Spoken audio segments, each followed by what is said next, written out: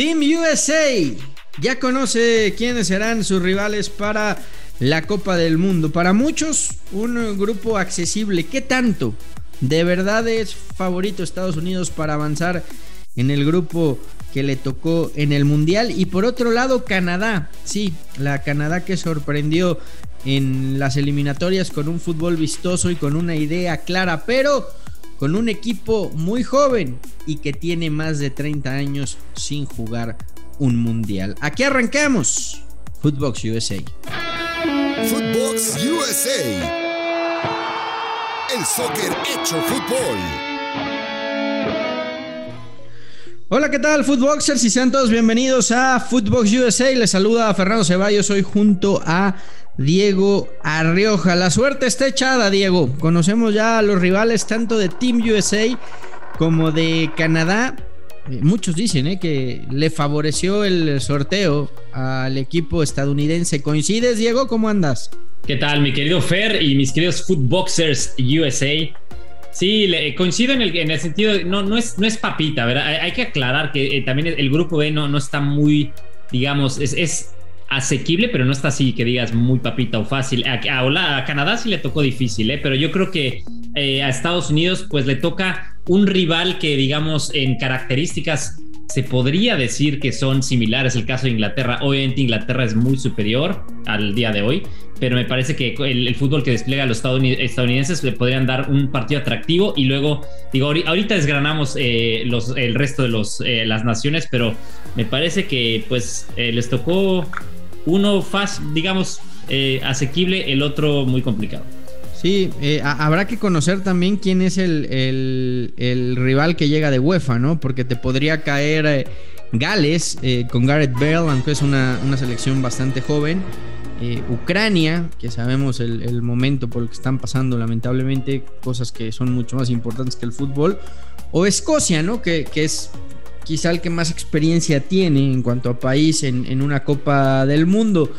Pero sí me parece que es un grupo accesible de entrada para Estados Unidos, teniendo en cuenta que lo va a dominar, como bien lo dices, Inglaterra, y que me parece Team USA lo puede competir. Ahora, Diego, también hay que dejar en claro, ¿no? Me parece que Estados Unidos tenía como objetivo calificar a este mundial, entendiendo que es una selección joven, que ninguno de los que va a estar en Qatar ha jugado antes una Copa del Mundo, y que esta experiencia era necesaria y clave pensando en su proyecto, que es, todos lo sabemos, Estados Unidos, México y Canadá 2026.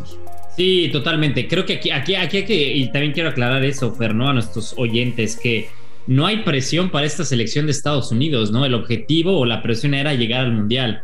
Ahora, lo que se consiga en Qatar me parece que es ganancia, ¿no? Si vamos al proyecto de 2026, como bien dices, esta selección estadounidense sí carece de experiencia. Creo que ese va a ser su mayor factor que va en contra, ¿no? De esta selección estadounidense, pero también es algo que le puede también venir bien, ¿no? Una selección con la más joven de toda la Copa del Mundo, que no le va a tener miedo a nada. Sabemos mentalmente cómo se preparan los estadounidenses, y no digo en fútbol, en todos los deportes. Creo que ese también es una gran ventaja.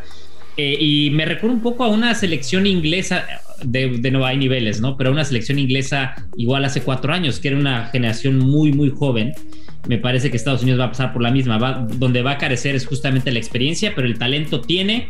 Y en la otra selección que es europea, yo creo que lo más fácil sería que les tocara Escocia. Creo que es la selección para mí la que tiene menos pegada. Gales es una selección joven, como dices, sería la quinta más joven si llega a la Copa del Mundo. Y Ucrania, con todo lo que está pasando pues en su país, con la invasión y políticamente, me parece que sería un equipo durísimo, Fer, de enfrentarse si llega Ucrania a la Copa del Mundo. Ojo, sí, completamente, completamente. No, nadie puede descartar a Team USA. Va a competir contra el que le pongan, y vamos también a medir, ¿no? De qué está hecha esta selección. Creo que le hemos elogiado con razón. Sabemos que es una gran generación, que tiene a muchos jugadores en Europa. Veremos también el desarrollo y el crecimiento que pueden tener, porque pareciera que el Mundial es a la vuelta de la esquina, ¿no? Estamos acostumbrados a ese sorteo en marzo y en unos cuantos meses jugar el Mundial. No, habrá que esperar hasta noviembre.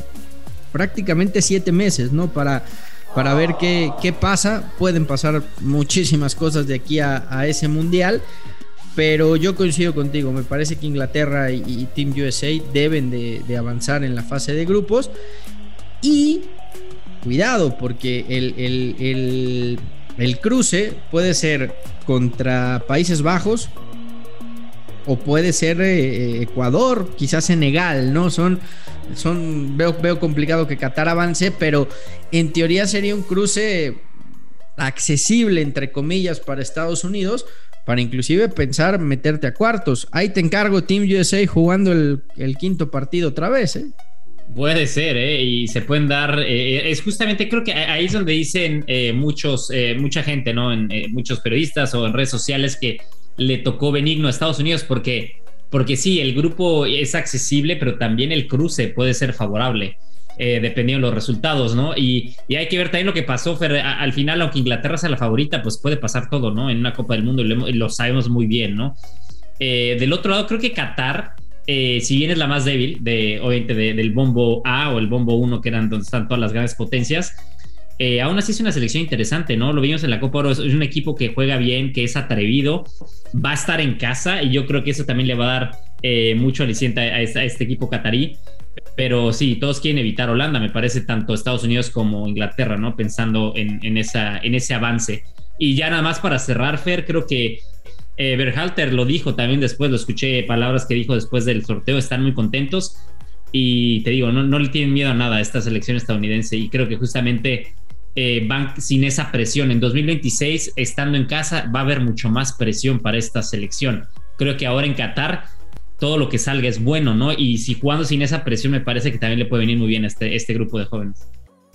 Ojo a Pulisic, que tendrá que ser el líder de este equipo, el Capitán América, el hombre que jale de Team USA pensando en la Copa del Mundo. Y hablando de Canadá, Diego, la selección que deslumbró en las eliminatorias, la que mejor fútbol jugó sin lugar a dudas, pero también es una selección muy joven.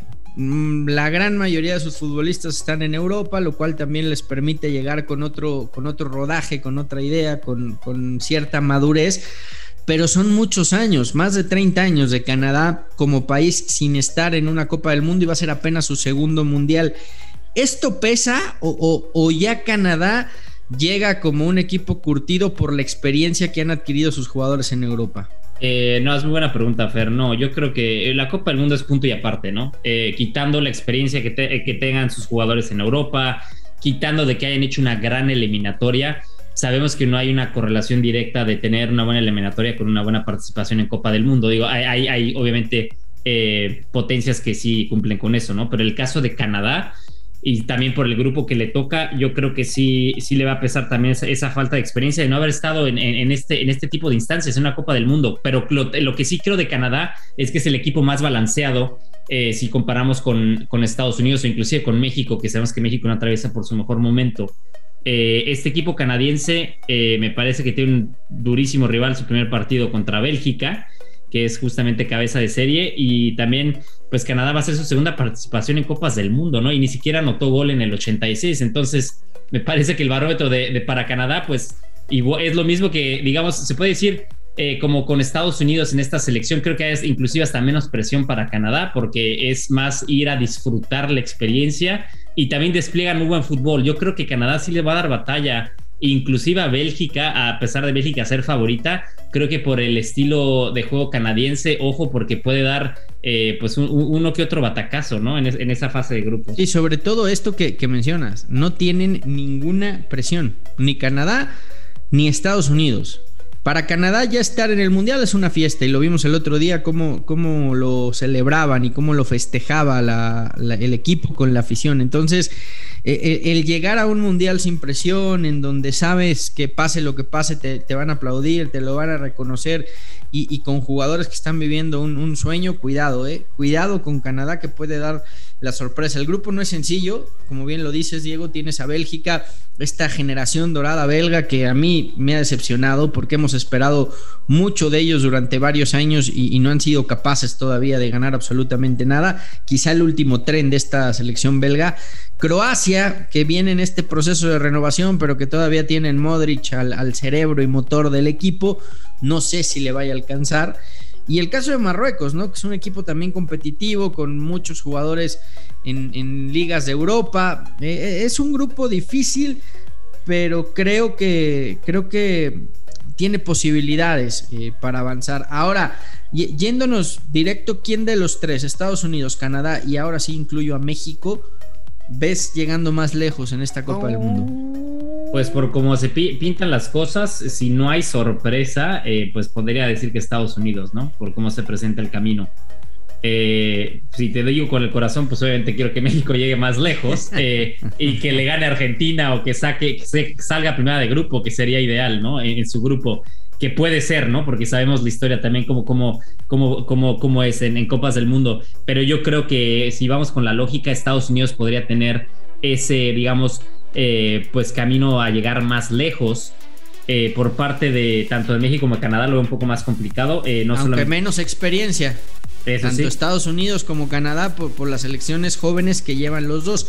Ahí es en donde yo creo que México lleva mano con futbolistas que saben perfectamente lo que es jugar una Copa del Mundo, que ya lo vivieron, que ya lo sintieron, que ya lo palparon, y que México sí tiene un respeto ya ganado en los mundiales, que no sé si ya Estados Unidos y Canadá también lo tienen. Sí, me parece que eso sí, indudable, ¿no? Y por algo, digo, la historia pesa en ese sentido, y creo que la selección mexicana por algo ha sido una selección que ha avanzado a octavos de final desde el 94, y justamente decíamos, ¿no? En otro episodio de aquí en Footbox, en Modern Soccer, ¿no? Que no pierde contra un cabeza de series del 78. Eso dice mucho. Yo creo que esta selección mexicana, igual, para mí también esta selección mexicana, aunque hay muchísima presión y sabemos cómo es el entorno, creo que hay una ventaja, y es que no pueden jugar peor de lo que están jugando. Entonces todo lo que igual de lo que ven acá a la Copa del Mundo se puede sumar, y creo que sí va a mejorar y va a levantar su nivel. Oye, Fer, y de este lado nomás quería, sin olvidar, como estamos hablando de los nuestros de la CONCACAF, ojalá que Costa Rica avance el repechaje, y Costa Rica es una selección seria, porque sabemos lo que hizo en 2014, que podría también estar ahí dando batalla, buscando un pase a octavos. Primero tendrá que medirse a Nueva Zelanda en el repechaje, y si consigue el boleto, está en un grupo jodidísimo, ¿no? España, Alemania y Japón. Pero ya hizo lo propio, como bien lo dices, Pero acuérdate lo de Brasil, sí, en 2014, ¿no? Jugaba contra 3 campeones del mundo y despachó a los 3. O sea, avanzó Costa Rica siendo uno de los equipos que no era favorito, evidentemente, a avanzar en ese grupo. Así es que ojalá, pura vida a los ticos, y los queremos ver en el Mundial. Diego Rioja, como siempre, un gusto. Te mando un abrazo de costa a costa hasta el otro lado de los Estados Unidos, y empezaremos a seguir de cerca a cada uno de los futbolistas que podrían estar en ese Mundial, con Team USA, con Canadá, con Costa Rica y hasta con México. Esto fue Footbox USA, podcast exclusivo de Footbox.